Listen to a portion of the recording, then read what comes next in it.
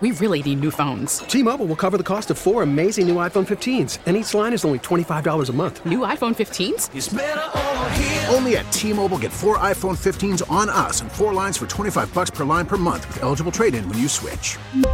Minimum of 4 lines for $25 per line per month with autopay discount using debit or bank account. $5 more per line without autopay, plus taxes and fees. Phone fee at 24 monthly bill credits for well-qualified customers. Contact us before canceling account to continue bill credits or credit stop and balance on required finance agreement due. $35 per line connection charge applies. See T-Mobile.com.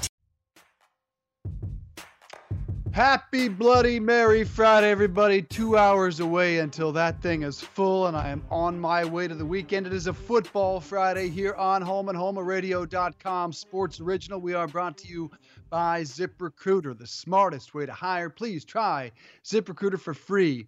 ZipRecruiter.com/enter. Boy, do we have a lot to get to, previewing some incredible games this coming weekend, including Baltimore and Kansas City, a historic matchup between Lamar Jackson and Patrick Mahomes.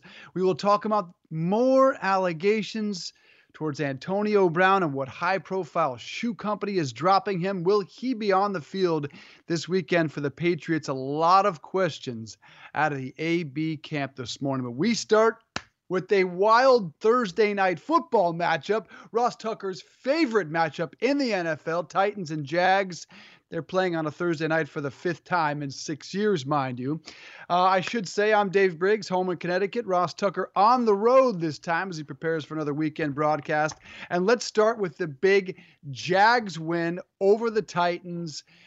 Jalen Ramsey, yes, still on the trade market, but no word on that yet. The penalties oddly emerged as the biggest story coming out of this game, and probably because the face of the NFL, Tom Brady, tweeted about the penalties. First, too many penalties, just let us play. I'm turning off this game. I can't watch these ridiculous penalties anymore. Ross Tucker, your reaction. Happy Friday, my friend. Yeah, happy Bloody Mary Friday, Dave. Good to talk with you. You see, if people that are watching can see the Tom Brady tweet right now. And you know what's amazing about it, Dave? It was so nice on some level to have the greatest football player of all time, certainly the greatest quarterback of all time, feel like he was one of us. You know what I mean? Like he tweeted what we were all thinking, what we were all talking about, like what we were all tweeting. It was just nice to have Brady, like to picture Brady on his couch and just watching with the the game supermodel. and feeling, yeah, with the supermodel. Yeah, feeling the same way that we do, though. It was kind of nice. I thought the story was going to be Minshew mania. I mean, you know, the Jags got out to a 14-0 lead. Gardner Minshew, look, I'm not going to go overboard, Dave, about what kind of player he is. I'm not ready to anoint him as a starting quarterback in the NFL yet after 2.5 regular season games and the preseason. But I've seen enough now to know he should have gone well before the 6th round. And he is, at minimum, appears to be a guy that could be a very good backup in the NFL for a long time. There's no question about that. But ultimately, the story ended up becoming about the penalties. And it's really a shame because that was the focal point of the game. 15 penalties in the first half, so many of them holding penalties, Dave. And it was really just a continuation of what has happened throughout the regular season so far. I believe we are now up 70% in terms of holding penalties from last year through the first 2 games and change, 2 weeks and 1 game. And my question is, Dave, who wanted this? Like, whose idea was it? I would love to have been in that room where they thought, you know what, guys? The ratings are back up again. It's really popular. Things are going really well. What can we do to make the game better? You know what? Holding penalties. People love holding penalties. Let's get more holding penalties. That would be good. Said nobody ever. Yeah, the one thing you could understand the league making a reach for is preventing roughing the passer and the soft roughing the passer that I hate so much in this league. That would make sense for the current NFL narrative because the ratings were up last year in particular because of one man, and that was Patrick Mahomes, really boosting everybody's number. Of course, the Dallas Cowboys always playing a role, but yeah, oddly enough, that's the penalty. Holding, offensive holding, not defensive holding, not pass interference, and not roughing the passer. Holding is the reason that penalties are up 16%. And it is really notable to have Tom Brady comment on that. Some feel it's ironic because he didn't say whether it was the holding penalties or the bad roughing the passer call that did happen last night, which there was one. And because what happened earlier this week is there's been a lot of talk about penalties, and Tom Brady, according to a report in the Miami Herald, Raekwon McMillan was told by a referee to stay off Tom after a legal hit. Tom Brady's always barking at the officials for roughing the passer calls. So it wasn't entirely clear which penalties were pissing Tommy off. Hopefully he's talking about the holding calls and not the bad one against Correa there, roughing the passer in the second quarter. It is bad. I'm not sure what they can do to fix it. Even Troy Aikman, though, who called this game last night, said earlier in the week, quote, "It's nauseating from my perspective, and I don't think those games like it. I don't think the fans like it. What should the NFL do to fix this? Should it just be an emphasis on cutting out the holding? Where do they go from here?" Well, and here's what's interesting about that, right, Dave? Then after the tweet from Tom Brady and the 15 penalties in the first half, do you know they did not throw a single flag in the third quarter? And I would ask you, Dave, what are the odds of that? Like, what are the odds of that just happened? Like, that there were 15 legitimate penalties in the first half and then none in the third quarter? I'm not a big conspiracy theory guy. I saw where Teddy Bruschi tweeted that they didn't throw the flag once after Brady's tweet. I know this much.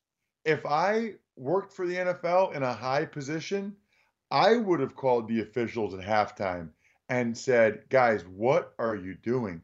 Lighten up." Now, there are some that need to be called. I mean, Jamil Douglas had a blatant holding penalty. You have to call that, the right guard for the Titans. But then there's others, Dave, where it's like they call a hold downfield on Tajay Sharp. That wasn't close to a hold. It wasn't a hold at all. You know, I always hear the expression, they could call holding on every play. I never really believed that. But I would say that there are definitely a lot of plays where if they wanted to be super ticky-tack, they could. They were calling holds last night, Dave, that weren't even ticky-tack. They weren't holds. Yeah. Like they're like Jalen Ramsey dove like this and they threw the flag. It was bad. I mean, it was really, really bad. I do believe someone called down at halftime. I do believe that they can influence the officiating in some way. I think it's a really, really bad look for the NFL. It's a primetime game. We're all watching. There have been so many penalties already this season. Nobody wants that. Like, here's my advice to officials at every level. When in doubt, don't throw the flag. When in doubt, you don't throw the flag. I don't know why it seems like, especially for holding penalties this year, Dave, they have changed the standard to when in doubt, throw the flag. Nobody wants that. People that are watching, and you can always both listen and watch at radio.com/home or on the radio.com app. They're showing my tweet last night. Got over 1,000 likes at Ross Tucker NFL. He's at Dave Briggs TV. Our show is at RDC Home and Home. Nobody wants this. And can you imagine how bad? Think of it from a business perspective, Dave. Can you imagine how bad of a look it is for the NFL that Tom Brady is tweeting that? You know how bad that is? I mean, he's the best player ever. He's so influential. And if he's tweeting that, the guy that loves football, that he's still playing at 42 years of age, that is awful, awful for the NFL. Quick question. If a lower profile player, lower profile quarterback tweets that, does he get fined? I mean, obviously Brady doesn't. Does a low profile player get fined for that?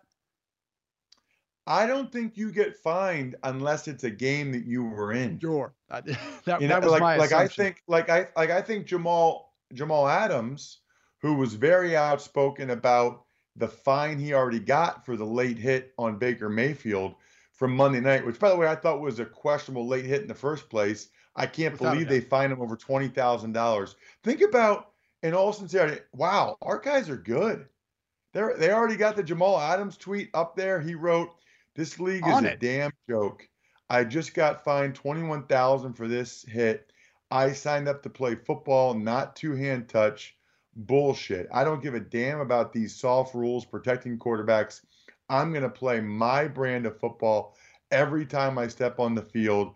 SMH." That means shake my head, Dave. I know you're a little older than me, but SMH means shake my head. By the way, later on, we're gonna ask you if you know what AF means, because Josh Jacobs said, "Already lost 10 pounds because I'm sick AF." So we'll find out if you and the listeners know what AF means. And we'll get into that because, by the way, Belichick would go berserk if one of his players ever did that. Absolutely berserk. But that's not the point right now. The point is Jamal Adams might get fined for that because he's criticizing something he was involved in a game he was involved in.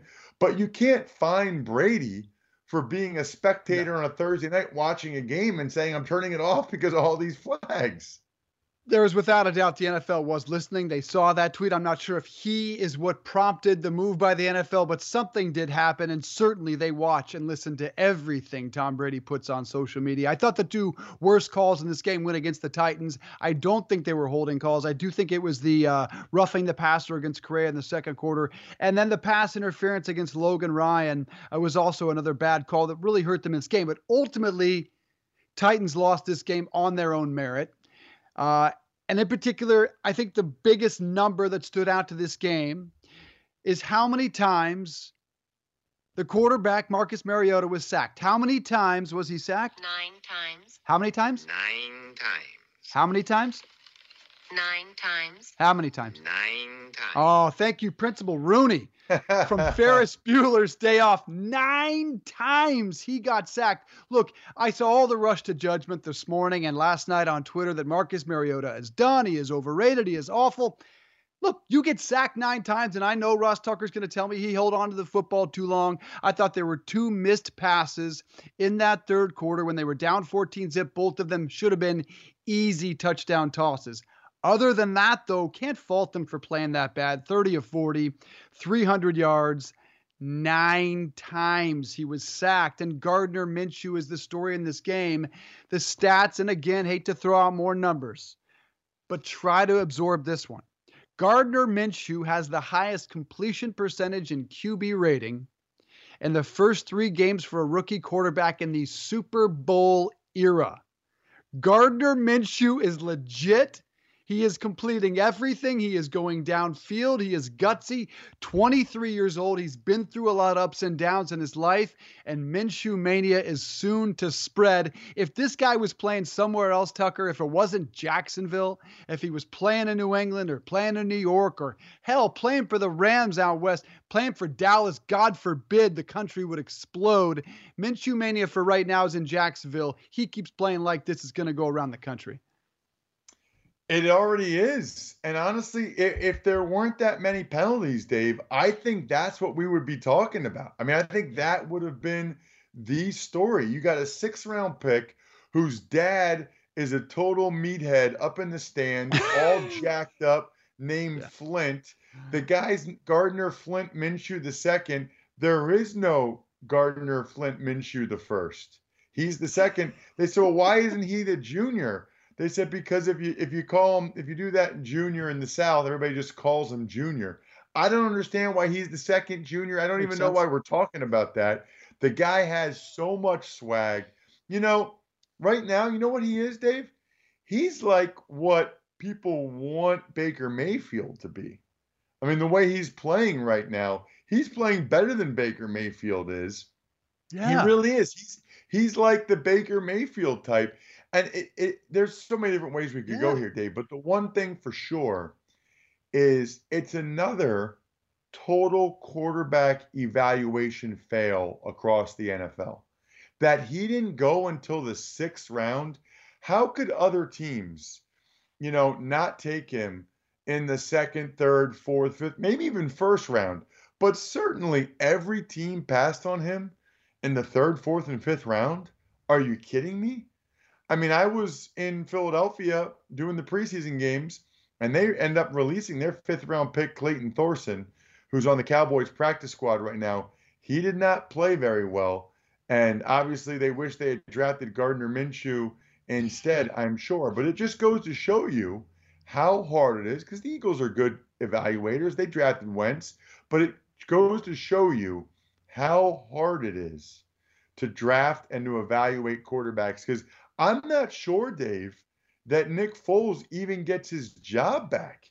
In Week 11, when he comes back, why would you give Nick Foles his job back? If Minshew, undrafted rookie making a 6th-round pick rookie making the minimum peanuts, that's who you roll with, and you say, sorry, Nick, glad you got 20 million some this year, and glad you got the guaranteed money, happy for you, but we're going with Minshew Mania.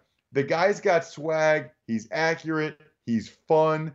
After the game, he called in to popular shows. I mean, I love the guy. I'm all in on Minshew Mania. There's a long time between now and when Nick Foles comes back. But if he came back right now, I can't imagine Doug Marrone would put Nick Foles right back in there in the starting spot. Let's hear from the quarterback, Minshew Mania, right now.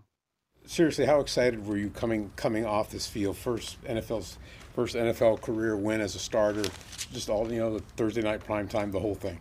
Yeah, man, you can't beat it. It was awesome to experience it with these guys. Man, we've been battling our tails off, getting closer and closer to finally do it in our home field. It was a lot of fun. Gardner, do you ever get nervous? You don't ever look nervous. No, I get nervous, man. But you be nervous and go through it. You just play till you ain't. Do you ever think about the fact that this is the NFL and it was nationally televised, and you just got here to run through your mind at all? Sometimes, but more than anything, it motivates me because a lot of people never thought I'd get this opportunity, so now that I do have it, I got to make the most of it. So I'm super grateful for it, but I know, through everything I've learned in my career, the situation I'm in, I may only get one, so you got to make the most of it. So that's what I'm trying to do now. How much did it relax you a little bit to get by how you played? Are you surprised, and if not, why? No, because I know the preparation I put in. I know the guys that I have around me. I know the coaches that we have. They've done everything they can to prepare me. So I never felt unprepared. I didn't have much experience, but I was definitely prepared. He's a 23-year-old rookie. He's been through a lot of ups and downs. He went to Troy, then he went to community college, then he went to East Carolina, and then he ended up at Washington State as a graduate player. So perhaps all of those ups and downs and all of that perspective and being a 23-year-old rookie helps him immensely in this spot. One more stat from Minshew. He's 4 of 4 on passes that have traveled 40-plus yards in the air. Blake Bortles was also completed 4 passes, 40-plus yards in the air, all of last year. You have to like this guy in the stash and the headband and the stretching with bands and nothing but a jock strap in the locker room. Thankfully, there's no video yet to emerge of that, and he's doing it, Ross, in spite of Leonard Fournette doing less than nothing, albeit a 69-yard run, one of the strangest box scores people who didn't see the game have ever woken up to. A 69-yard run and a total of 66 yards rushing. What the hell happened to Leonard Fournette? Well, both he and Marcus Mariota, Dave, had 2 of the all-time most deceiving stat lines I've ever seen. I mean, Mariota, 23 of 40, 304 yards, did not have interception. He was awful. He's not good. I'm sorry. We talked yesterday about Mariota, whether or not he's a franchise quarterback. He's just not. I mean, if Mariota is your franchise quarterback, your franchise isn't really going anywhere, and you're looking for better. It's a shame. I really thought he would get better, and maybe it's because of the different offensive coordinators or whatever. But Dave, and the offensive line wasn't great, to your point earlier in the show, and that's part of the 9 sacks. But get rid of the ball. Please, Marcus, for the love of God, throw the ball. Not only that, he's just not accurate. He doesn't look like he really knows what's going on. 23 of 40, 304 yards. He was not good, I'm telling you.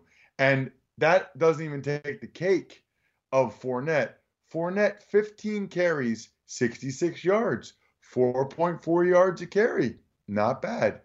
Except for what you just pointed out, Dave. Before his last carry, he had 14 carries for -3 yards. The 69-yard carry, nice, was his last carry of the game. That's why you can't just wake up and look at stats and try to know what happened in the game the night before. You got to actually watch the game. He tiptoes. It's a shame. I loved him at LSU. He was an absolute man among boys in college football. His high school highlights are one of the most hilarious things I've ever seen. I mean, he was and is a grown man. I don't know what happened to him, Dave. I don't know if it's a lack of confidence or perhaps, did he take a shot his first couple years, like a really vicious shot? Because he's not the same guy. He does not run with a whole lot of authority or violence. Once he gets his speed going, like once he gets his momentum going, he's a force. He just never gets it going. He tiptoes in the backfield. Kind of crazy. I mean, Mariota was the 2nd pick in the draft. Leonard Fournette was the 4th pick in the draft. And both those guys are disappointments. Let me just say this about Mariota. Yes, I agree with you. Doesn't look like the answer for them. But for anyone that thinks they go to the backup Tannehill and suddenly that team is better, that team's got a lot of issues. In particular, they start with the offensive line. It does look like they probably move on from Mariota, barring some dramatic turnaround. They've had that 3 straight 9-7 run.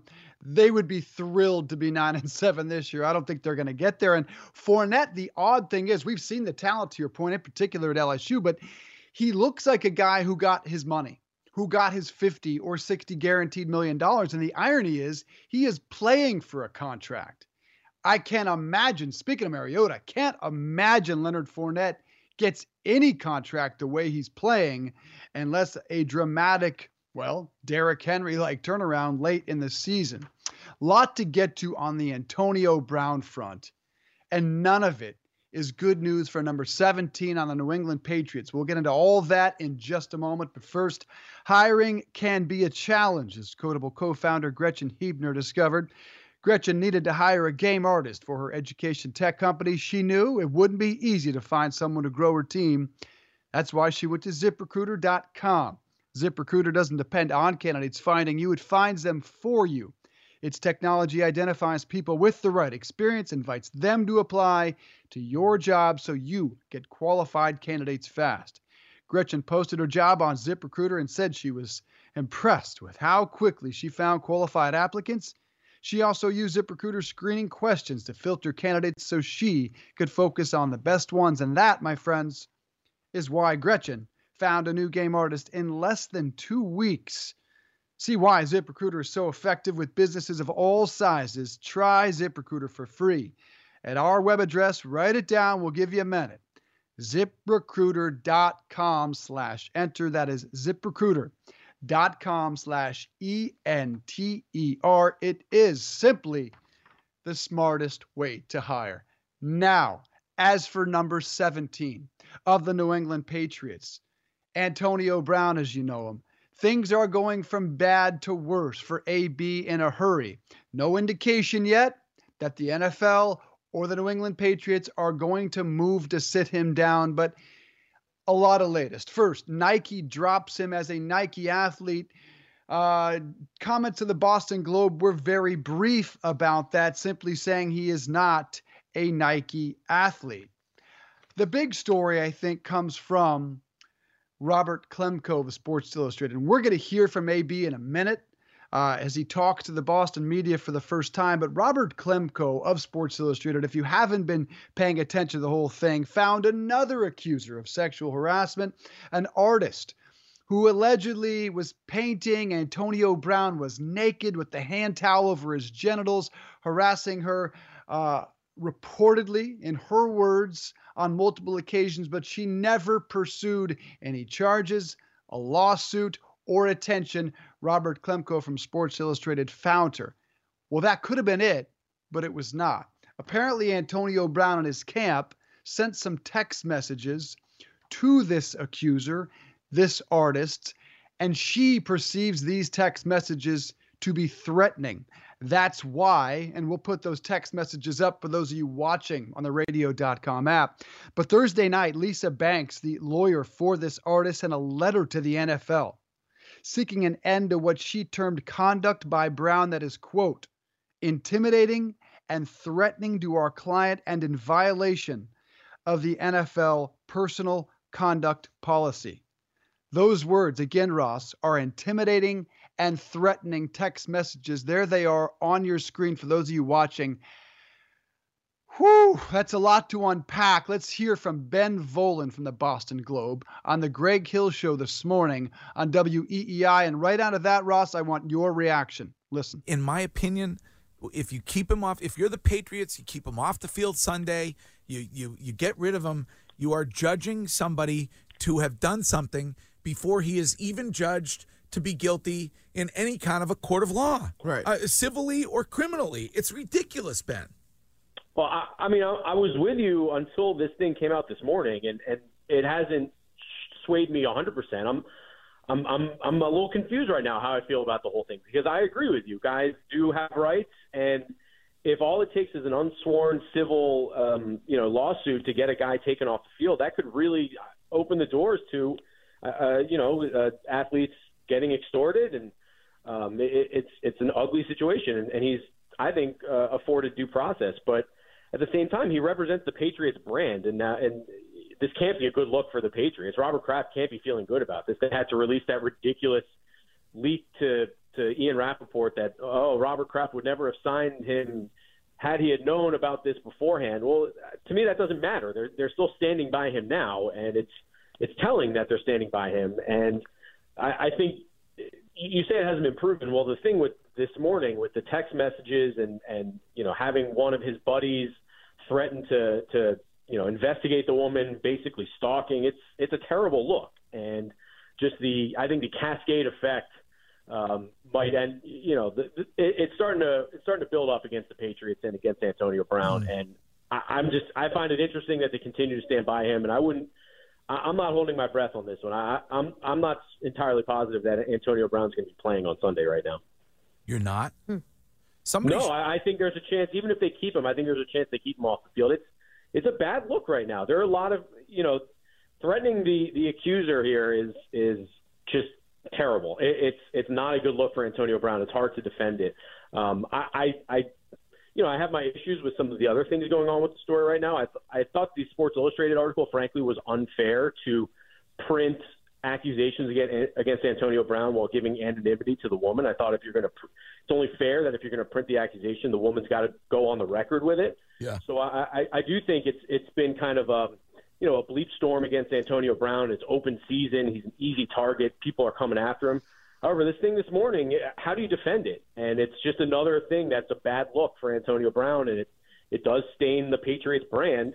And I wouldn't be surprised. I'm not holding my breath yet. I'm not locking Antonio Brown into the lineup on Sunday. I think there's still a long way to go between now and then.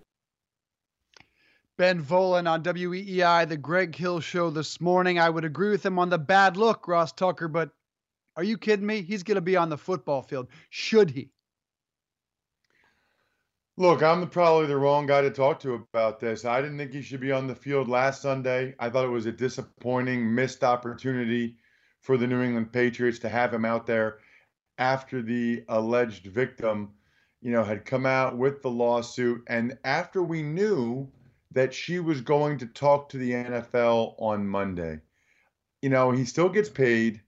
They could have made him inactive for the game until they knew more. 10 hours more from the alleged victim. What we're talking about right now is a second victim, a different accuser. And even if you read the Sports Illustrated story, the guy is, I don't like to name call. I guess there's a bunch of words I could use. He is not a good human being. And it's no longer about whether or not he's got mental health issues or whatever. He went out. How stupid can you be after this story comes out to then have a group text where you are disparaging the woman and telling your buddy Eric B to investigate her? How dumb can you be? I mean, this guy, to be honest with you, he's either a really, really awful person, or he's an imbecile, or he's both. Like, how dumb can you be to do that? And now it's, she has the text messages. It gets published. I mean, how does he not realize that that's a terrible idea on so many levels? I don't want him on the field. I don't want him in the league. Enough is enough. How many different pending lawsuits does he have? How many different things has he done? And there are still people, based on my social media at Ross Tucker NFL this morning, that are still defending him. Picture that. Picture being the person in life that defends Antonio Brown at this point. I don't get it. I don't think I'll ever get it. I mean, why would you be defending him? What is there to even defend? I understand players' rights. I understand, somebody could have a civil lawsuit. This is multiple accusers now, Dave. And this is multiple emails, texts we have where he brags about it and or threatens it. I'm sorry, Dave. That's enough for me. I'm sorry. I'm not sorry. That's enough for me. Get his ass off the field. My inclination is to give a player the benefit of the doubt until there is evidence.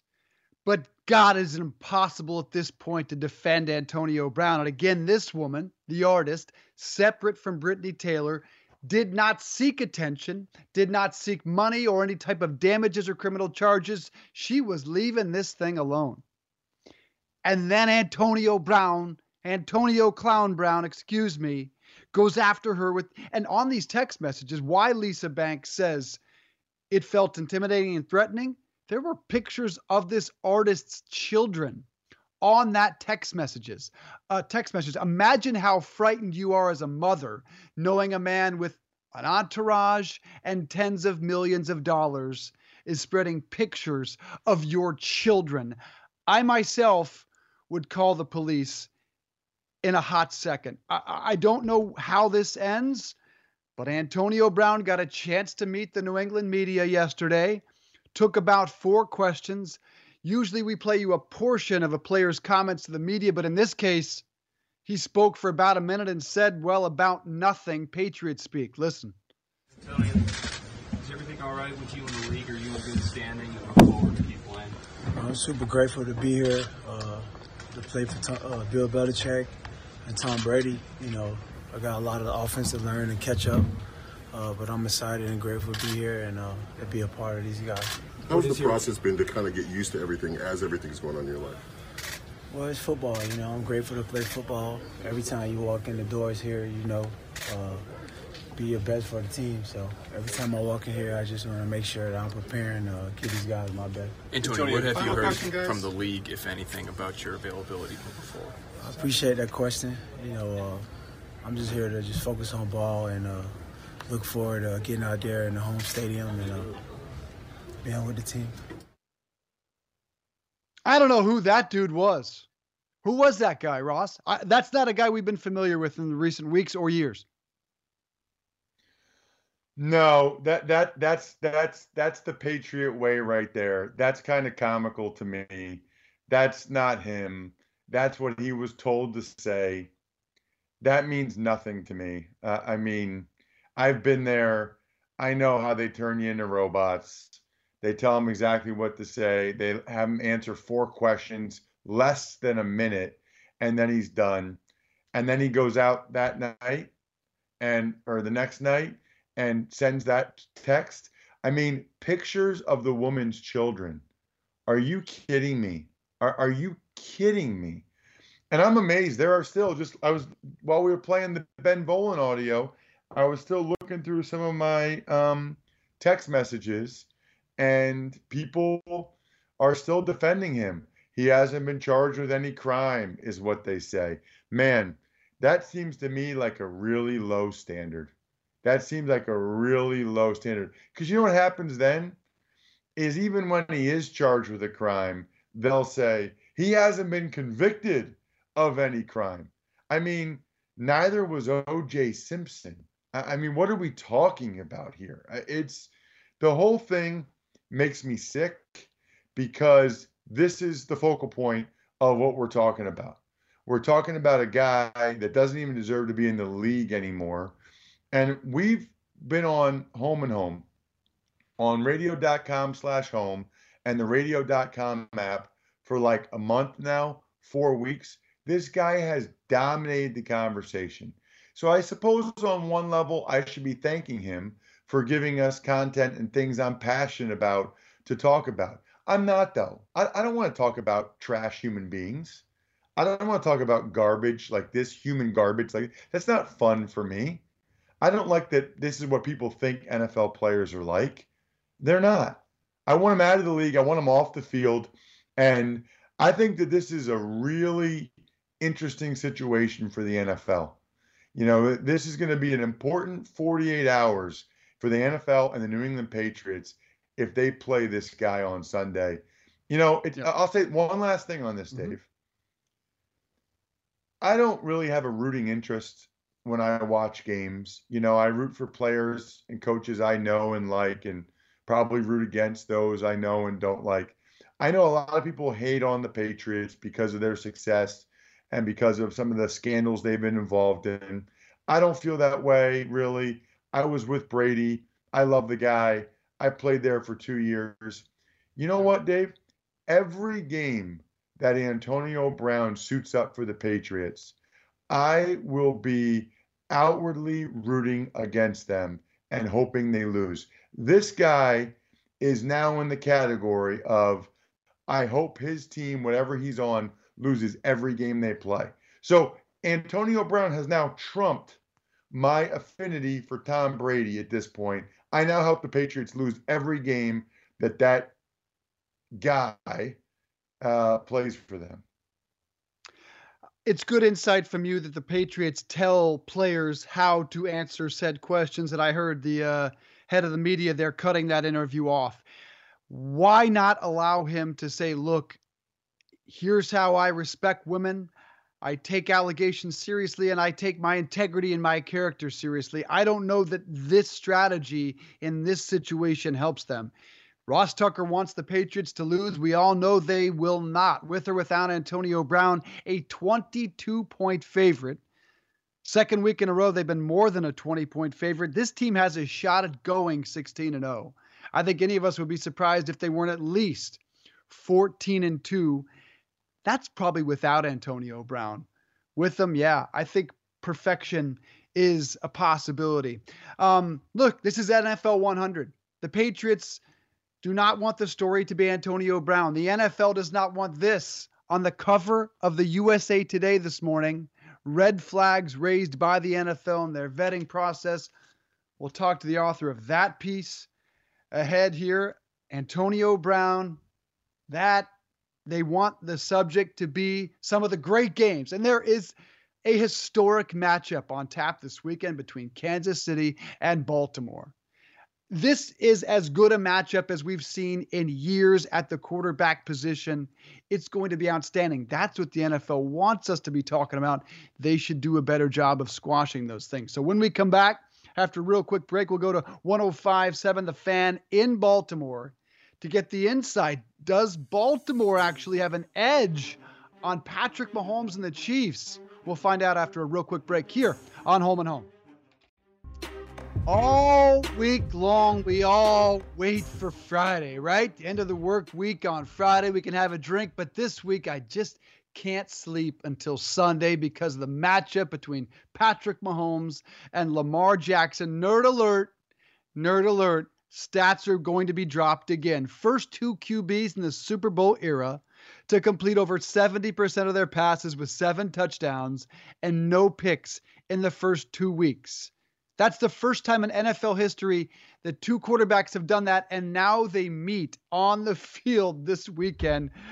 Holy cow, I'm excited for Patrick Mahomes and Lamar Jackson. Let's talk about it with Tim Barbalace from 105.7 The Fan in Baltimore. Follow him at Tim Barbalace.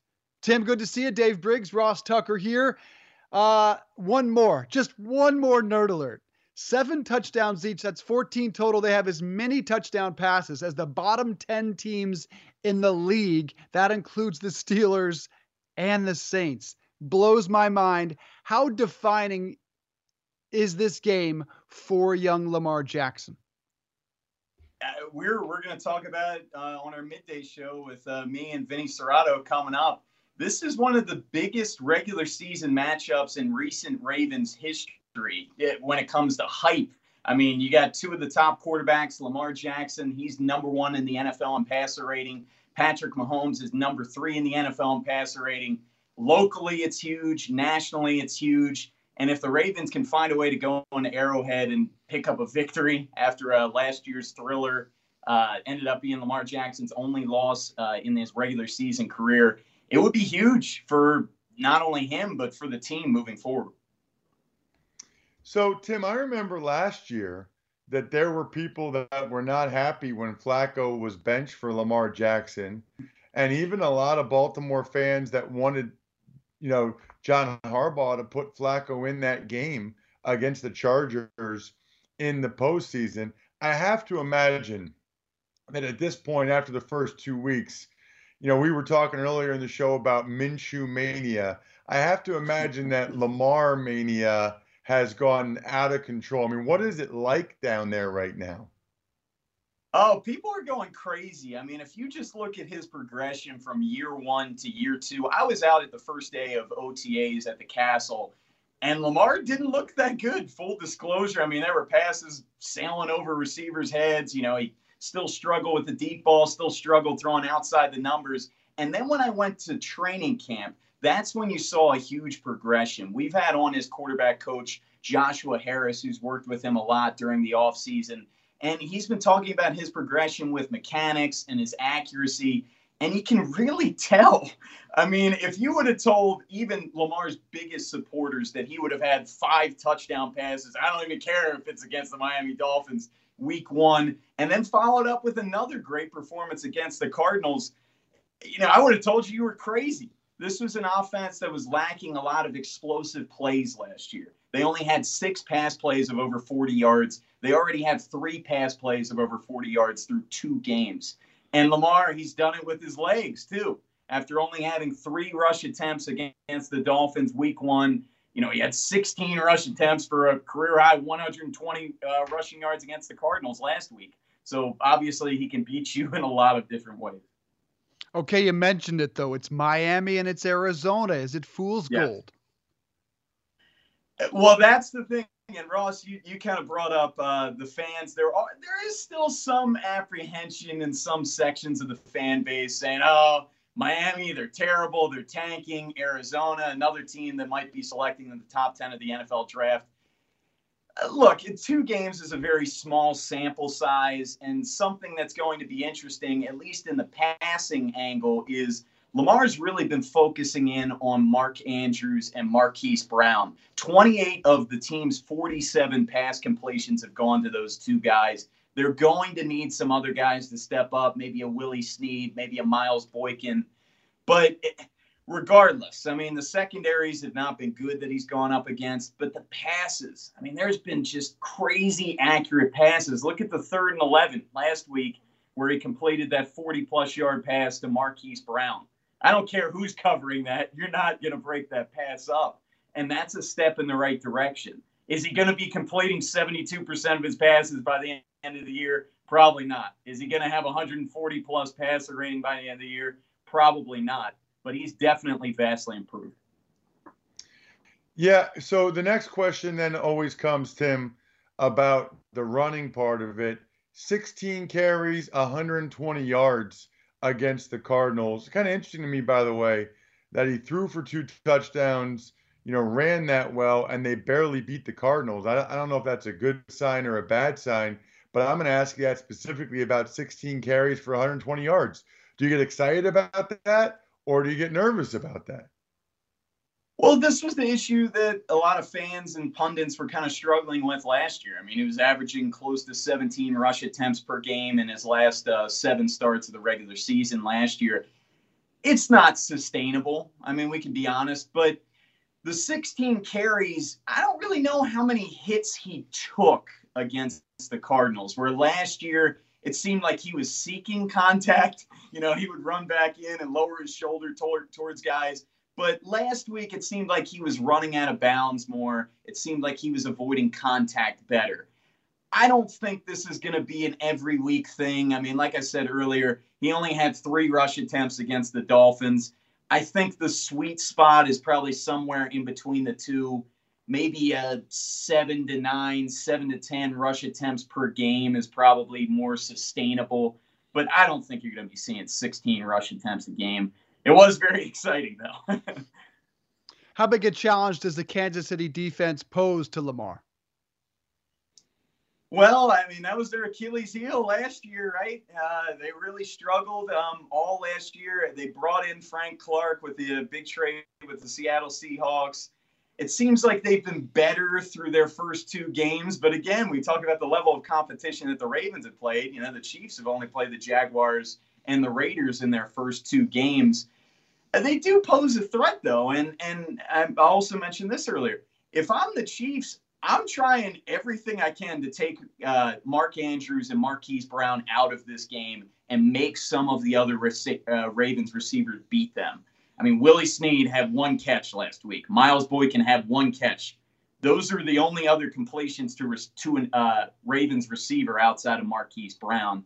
Ravens do have some talented tight ends with Hayden Hurst, their first-round pick from last year. Nick Boyle, he's more of a blocking tight end, but he can also catch some passes too. I'm definitely a little concerned with Jackson going in there, especially with the Chiefs home opener. It's going to be a loud, raucous environment, and the crowd noise is going to play a factor. Tim, I know you were talking a little earlier about Lamar throwing. Is it just me, or is he better with the more difficult the throw is? Because I still saw him miss a couple easy throws last week. I can't remember. It might have been Andrews on a crossing route on a 3rd down. He threw it 5 yards over his head. And then he has the sideline throw to Marquise Brown. He had another one down the seam that was unbelievable. How many layups do you think he's missed the last couple of weeks? And is that a concern? And that's a great point, Ross. And we were talking about that, on Vinny and Haney all offseason. That was the big thing with Lamar last year, only having a 58% completion percentage. A big reason why that was him missing the layups. And he was even worse outside the numbers, which makes that Marquise Brown pass even more impressive because that was on the sideline. I want to say he was in the 30s completion percentage for throws outside the numbers. But this year, he did miss a couple layups, the Mark Andrews one especially, where he was kind of wide open. There was probably no one within 5 yards of him. But I'll say this, he only had 3 incompletions against the Dolphins, didn't miss any layups there. He missed a couple more throws against the Arizona Cardinals last week. But again, I mean, he had an 85% completion percentage against the Dolphins. He had a 65-plus completion percentage against the Cardinals. If you're a Ravens fan, you'll take that. Now you gotta hit those layups, and the Mark Andrews play especially. But given what we saw from last year, we were all just kind of hoping Lamar Jackson could hover around 60% completion percentage. He's definitely far exceeded those expectations. Is it a concern moving forward? He's been better this year. He really has. I mean, he's far exceeded expectations. So if he plays like he did against the Cardinals for the rest of the year, the Ravens will be just fine. Agree with that. On the flip side of the football, the caveat that no one is equipped to slow down Patrick Mahomes, even without Tyreek Hill. How well equipped is this Baltimore defense to stop the passing game? It's a concern, and it's a big concern. And all offseason, everyone was singing the praises of the Ravens secondary. You saw some articles saying that the Ravens have one of the deepest position groups in football with their secondary. They've had some injuries. Tavon Young, their nickel corner, who they gave a big extension this offseason, he had a neck injury. He's done for the year. Jimmy Smith in the first quarter of the game against the Dolphins went down with a knee injury. He's supposed to miss a couple weeks. So it's kind of forced other corners into action. Anthony Averett was a fourth-round pick out of Alabama last year for the Ravens. He's starting now. Brandon Carr, he's had to play more inside in the slot. So there's not as much depth there at cornerback.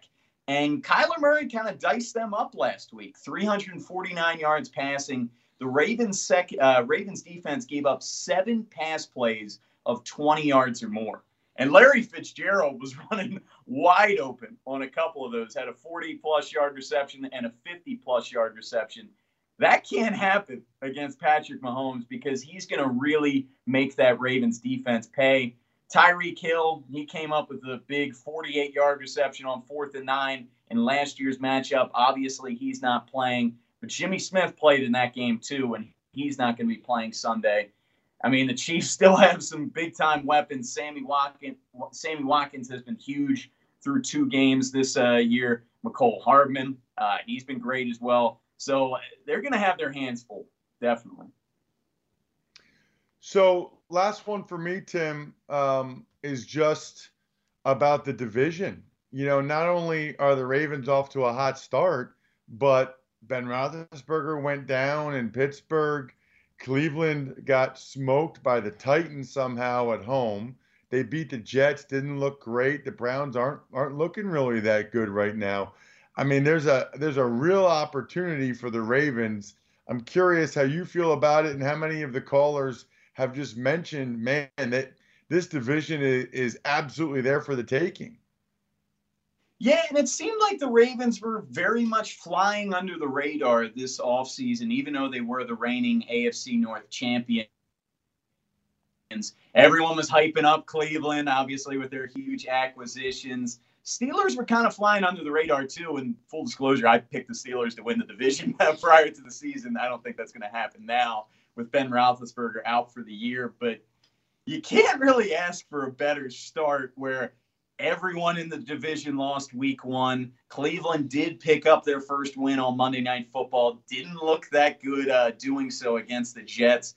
Baker Mayfield and that offense has really looked out of sorts thus far, and they have a tough schedule coming up. They play the Rams on Sunday Night Football. Then they have to come to Baltimore. So even if the Ravens lose this game against the Chiefs, and let's say the Rams lose Sunday, if the Ravens can hold serve at home, pick up that win, go 3-1, and then Cleveland's 1-3, you're talking about a big-time 2-game lead just 4 games into the season. And since he's already winless, the Steelers are winless without Ben Roethlisberger, the Ravens definitely have a huge opportunity at a chance at repeating as AFC North champions. What's the score? Who wins this Sunday? I'm going to say 33-27 Chiefs. I'm definitely very nervous about the Ravens secondary going against Patrick Mahomes. I think Lamar Jackson's going to make some plays, but I think the Chiefs come out on top in their home opener.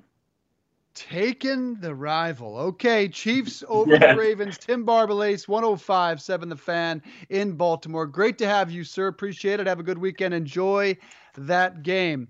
Next hour, we'll check in with the other side as Carrington Harrison, our friend from Sports Radio 610 and KC, talks about the Chiefs. But when we come back after a quick break, how much are the Dallas Cowboys worth to Dak Prescott? He's on the cover of Sports Illustrated.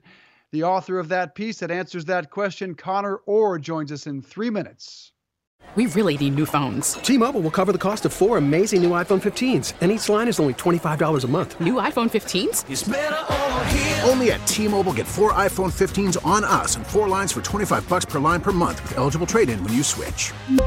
Minimum of 4 lines for $25 per line per month with autopay discount using debit or bank account. $5 more per line without autopay, plus taxes and fees. Phone fee at 24 monthly bill credits for well qualified customers. Contact us before canceling account to continue bill credits or credit stop and balance on required finance agreement due. $35 per line connection charge applies. See T-Mobile.com.